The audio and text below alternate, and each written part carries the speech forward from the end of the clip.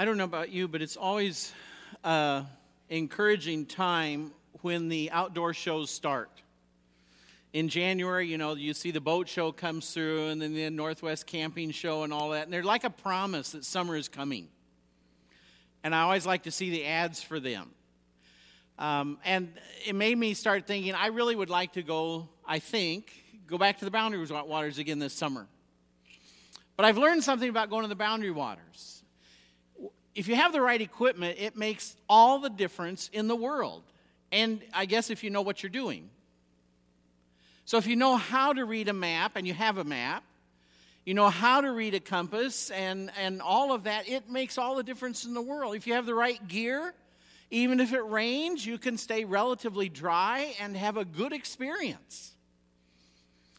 All that equipment does make a huge difference, and knowing how to use it. And without any of that, you can have a really bad experience, and you could even die. Well, we've been talking this year about our own journey. And that the truth is each of us is on a journey, and we can call that life. But that journey of life does also include God and some spiritual component.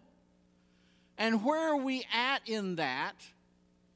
I used this drawing of a tree on the first Sunday of this year to talk about our goal of helping everyone have good, solid roots. And if we have those roots, that helps us be a solid tree in the sense of when life happens. And crises hit, the unexpected, illness, death, all of those things happen. But what makes all the difference is how our roots are. And if we have solid roots, we can handle life. And with all of that, we'll grow. One of the things we talked about is, do we look different today than we did a year ago spiritually, as a person? That's what God would like to have happen, that we're learning, we're growing, and we're different today than we were a year ago. And the challenge for all of us is, what will we look like December 31st of 2016? How will we have grown? And just like a tree, one of the results of anybody who's growing and healthy is we're going to bear fruit. In the sense, our lives have made a difference. We've touched some others, we've done some good, we've reached out, we've done some things where there's ripples flowing out of our life, and others are different. Because we did put down our roots, and we did become solid, and we were growing, and out of all of that, fruit happens, and our lives matter. We've spent the last 2 weeks talking about prayer, because prayer is part of those roots. Prayer is one of the ways we go down deep with God. We talk with God, and we listen to God. And our relationship with God gets closer, and that's the stuff of strong roots that will carry us when life hits.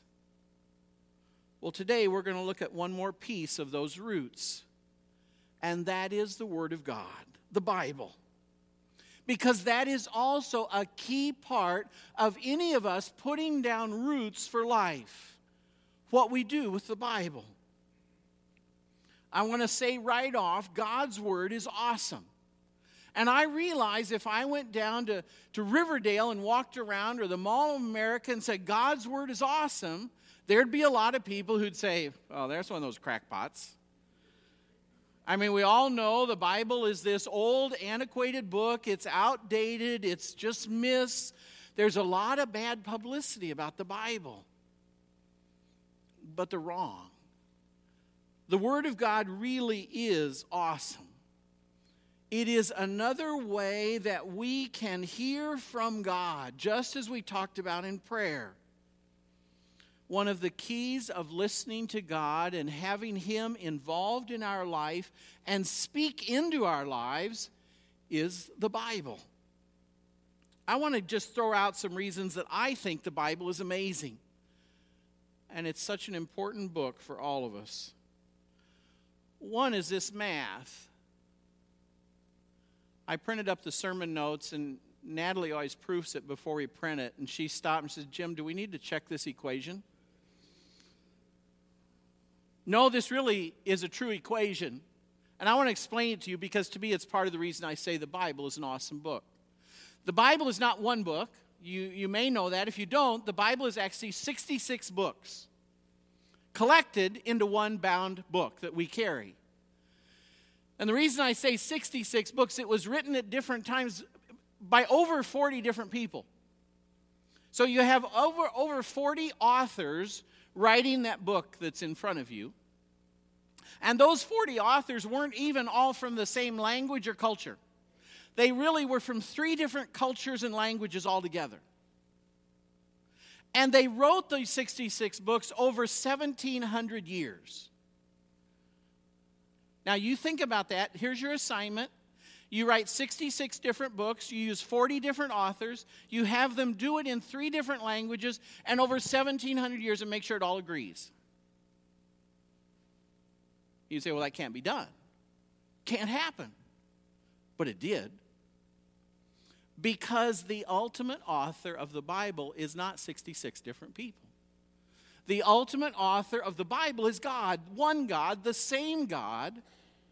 And so he was speaking consistently through all of those authors in all of those books, and they all hang together. You can read it from beginning to end and say, oh, I see this story. I see how this flows. I see where it's going. They all agree because that ultimate author is God. 2 Peter 1 talks about this in verses 20 and 21. Peter says, above all, you must understand that no prophecy of Scripture came about by the human's own interpretation of things. It wasn't just people speaking what they wanted to say. For prophecy never had its origin in the human will. But prophets, though human, spoke from God as they were carried along by the Holy Spirit. That's how the Bible was written, and that's why it all hangs together as one book. It was ultimately God moving these people, prompting them what to say. So that's part of why I would say the Bible is amazing. But there's some other things about the Bible. It's perfect. And what I mean by that is nobody has ever been able to prove the Bible wrong in any way. A lot of people have tried. In the 1800s, when there wasn't as much archaeology that had been done, there were cities in the Bible that nobody had heard of. There were events, there were rulers that nobody had ever heard of. And so a lot of people say, well, you can't trust the Bible. It's not true. And yet every time they started doing research, it's like, oh my gosh, there was a city by that name. Oh my gosh, there was a ruler by that name. And those events which are in the Bible are actually true. They're accurate. Some of the best commentaries you can still buy today were written by some of those people who started out to disprove the Bible. And when they were all done, they said, not only do I prove it, I am amazed by this book. So the Bible is perfect. It's also eternal. It's not going to go away. History is full of lots of people who've tried to wipe out the Bible, governments who've tried to burn it, destroy it, rulers and emperors and kings who've forbidden anybody to read it, and they're all gone. But the Bible is still here. And after 2,000 years, it is still the top-selling book in the world. The Bible is amazing. It's complete. Now, you may disagree with me on this one, but I think it's true. The Bible has everything we need. Now, I say you'll disagree with me. Every one of us wish there's a few more details in a certain area. God, could you at least have told me what I do about this? But God in his wisdom said, here's everything you need. There's some other things you're going to have to wrestle with, but that's good. That's healthy. I want you to wrestle, stretch. I'm giving you everything you need to know everything you need to know for life and the future.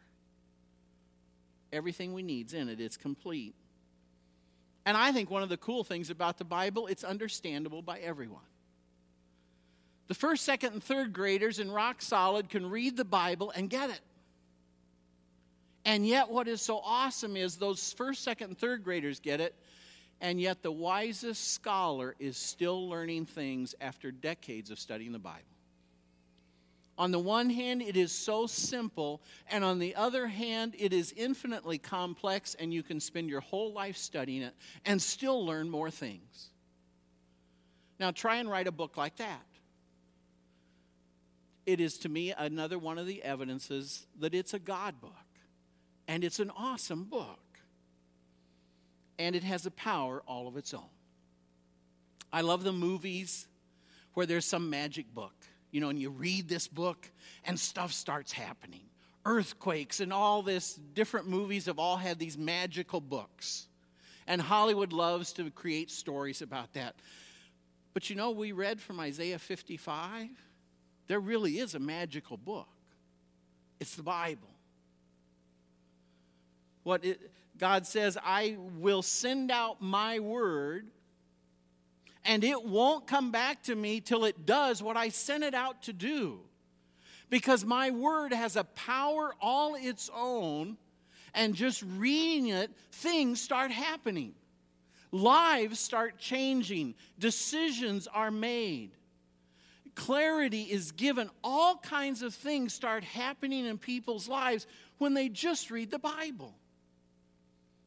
Now that's humbling for people like me, because I want to say, well, you really need a preacher around. You need a teacher around. You need somebody to explain it. That's not true.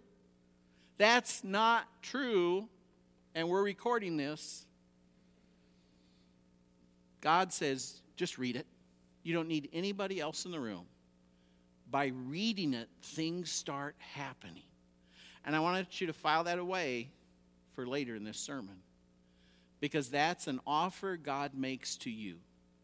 Just start reading it, and things will start happening in your life.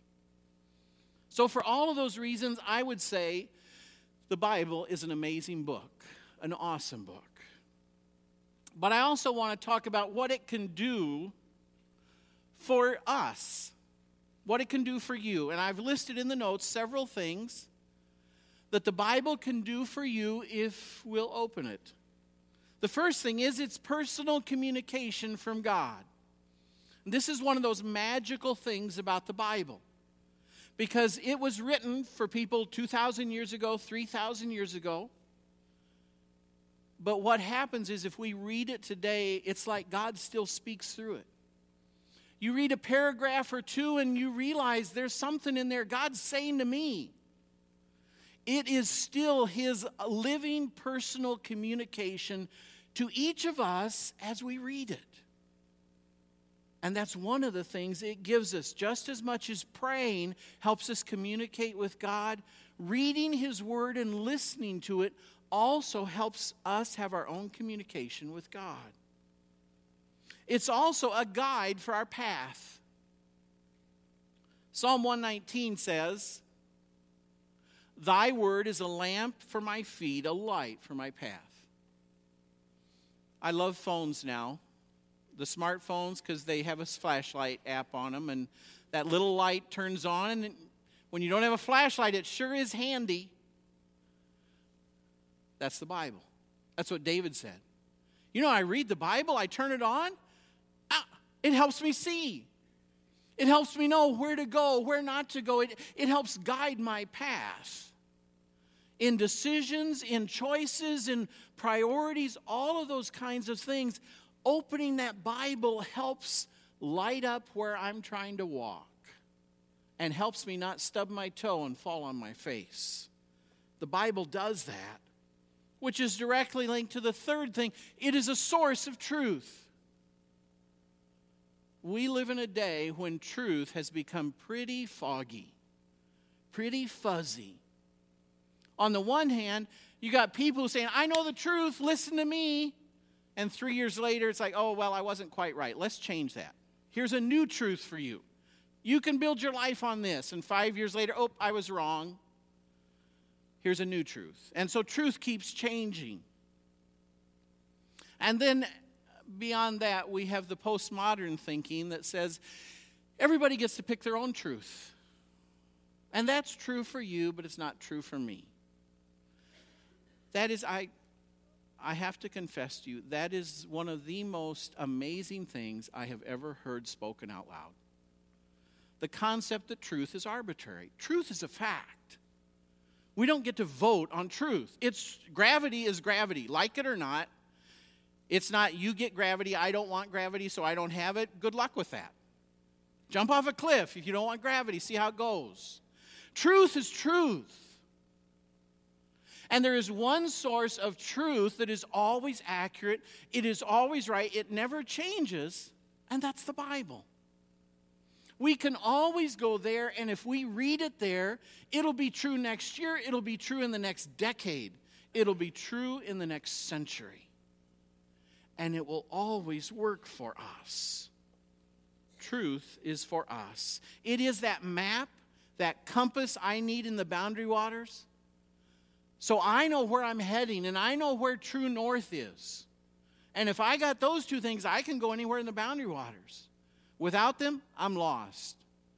Because those islands all start to look the same, and that inlet that has that portage, where in the heck is that inlet? And those of you who've been there know how hard those things hide. But with a map and a compass, I find it. That's what God's Word gives us, truth. It is also protection. This one is a little fun because the biggest protection, honestly, is from ourselves. We've all done it.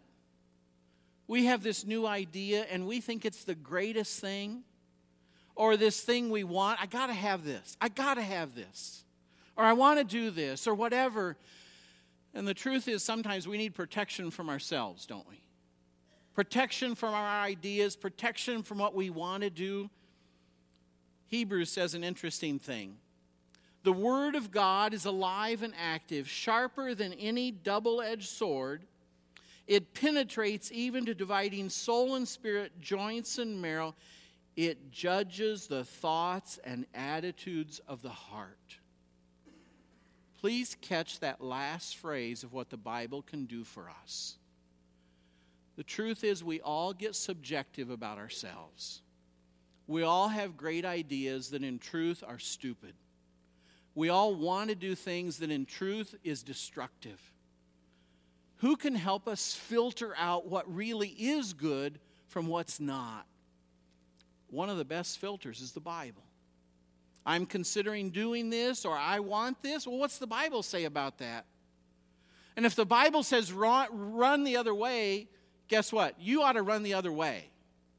No matter how much you want to do something, the Bible's helping filter your heart and your desires and to see what's really good from what's hidden and really destructive.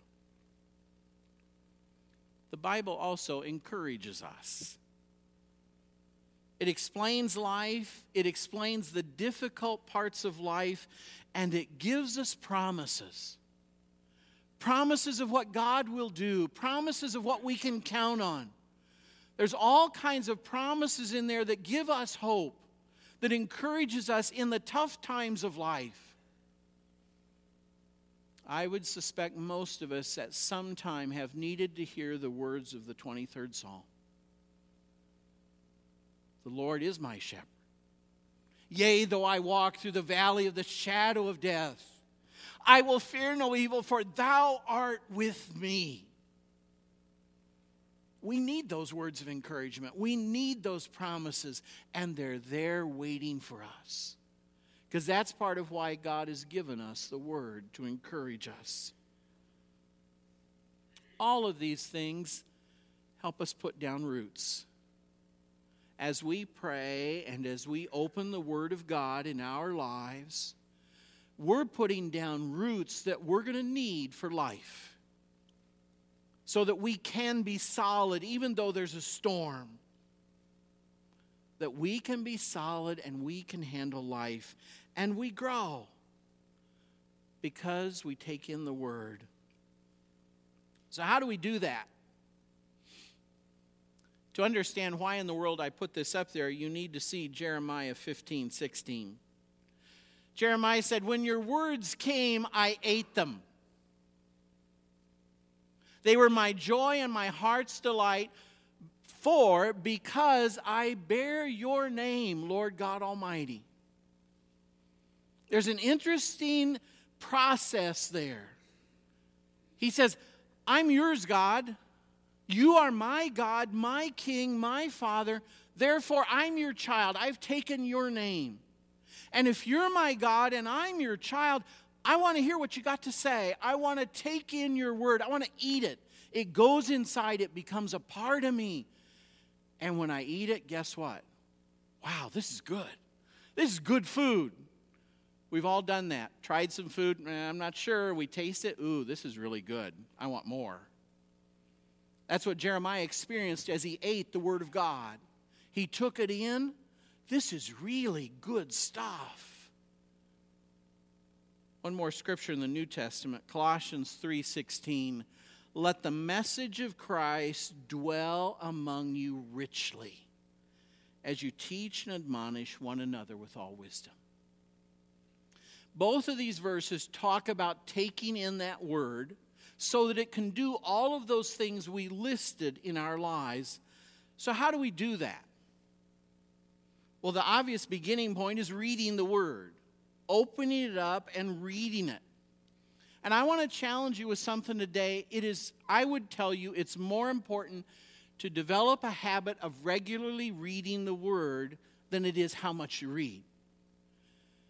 If you can only read one paragraph, read that every day. Develop that habit of opening the word. Now, we live in a wonderful day and age where we have lots of resources.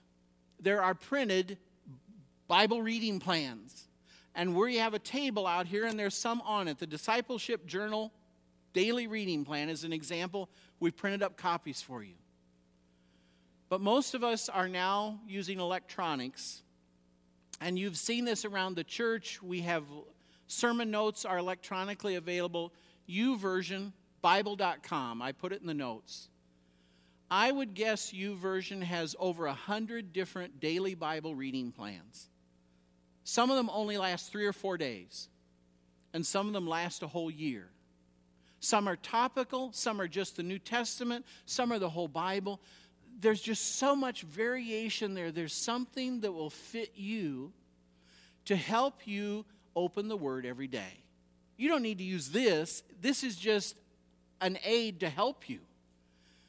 The point is opening that Word and letting the magic of that book start to flow into your life as you read it. Maybe for you it's a daily devotional book like Our Daily Bread. Whatever helps you open that word and hear some of it every day, that's what you want to do. The second thing I would suggest to you is make sure you're taking in some Bible teaching where people are explaining the Bible to you. And you're understanding it better. You're digging deeper into the Word. Sunday school classes, our Wednesday night classes. Maybe you're listening to some good biblical teaching online. A small group of some sort, so you sit around and talk about the Word together, I think is so important. What do you understand? How do we live this out? What's that going to look like? Those are all important questions that help us take in the Word and apply it in our lives. I'm going to stretch you one more way, and that is to memorize some Scripture. We printed up for you. We did this a few years ago, and we brought them back out. Scripture memory cards. Now, I know a bunch of you are saying, I don't memorize stuff. Well, that's, hogwash. You all know all kinds of passwords and usernames. We can all memorize. There's actually 3 little articles. We've printed copies for you back there of you can memorize Scripture. So for you doubters, pick up those articles. You can memorize Scripture. This is one of the best ways to do it. The verse is on one side, the reference is on the other. You look at the reference, it reminds you, and you check it out. Oh, yeah, that's what that is. You can test yourself. Carry these around in your pocket. We've got 4 to start with. 4 scriptures, basic key scriptures.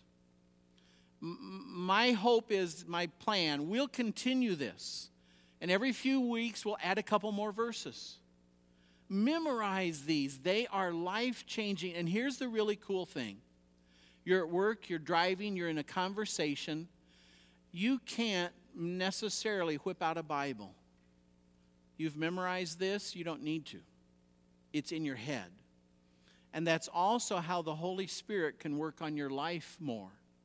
Because you're not thinking about this, but the Holy Spirit is, and you're in a situation or facing a decision, and the Holy Spirit will bring to mind that Romans 12:2 that you memorized. And now you're saying, oh, shoot, I shouldn't have memorized that. Because the Spirit uses it to give you a roadmap that says, whoop, turn left here. You don't want to go to the right, you want to go to the left. And Scripture guides your path because you put it in your head so the Holy Spirit can use it. So I want to challenge you to pick up some of these cards. We've printed 50 of each. I would love for us to run out and have to print more for next week. So that we're memorizing some of that Scripture. So it's in our heads, so it can be a flashlight for us to see all of the things that God wants to do in our lives. So how are you with this book? Are you rooted?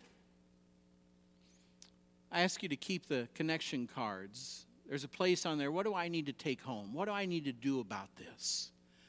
I'd like to ask you to think about that. What one thing are you going to do?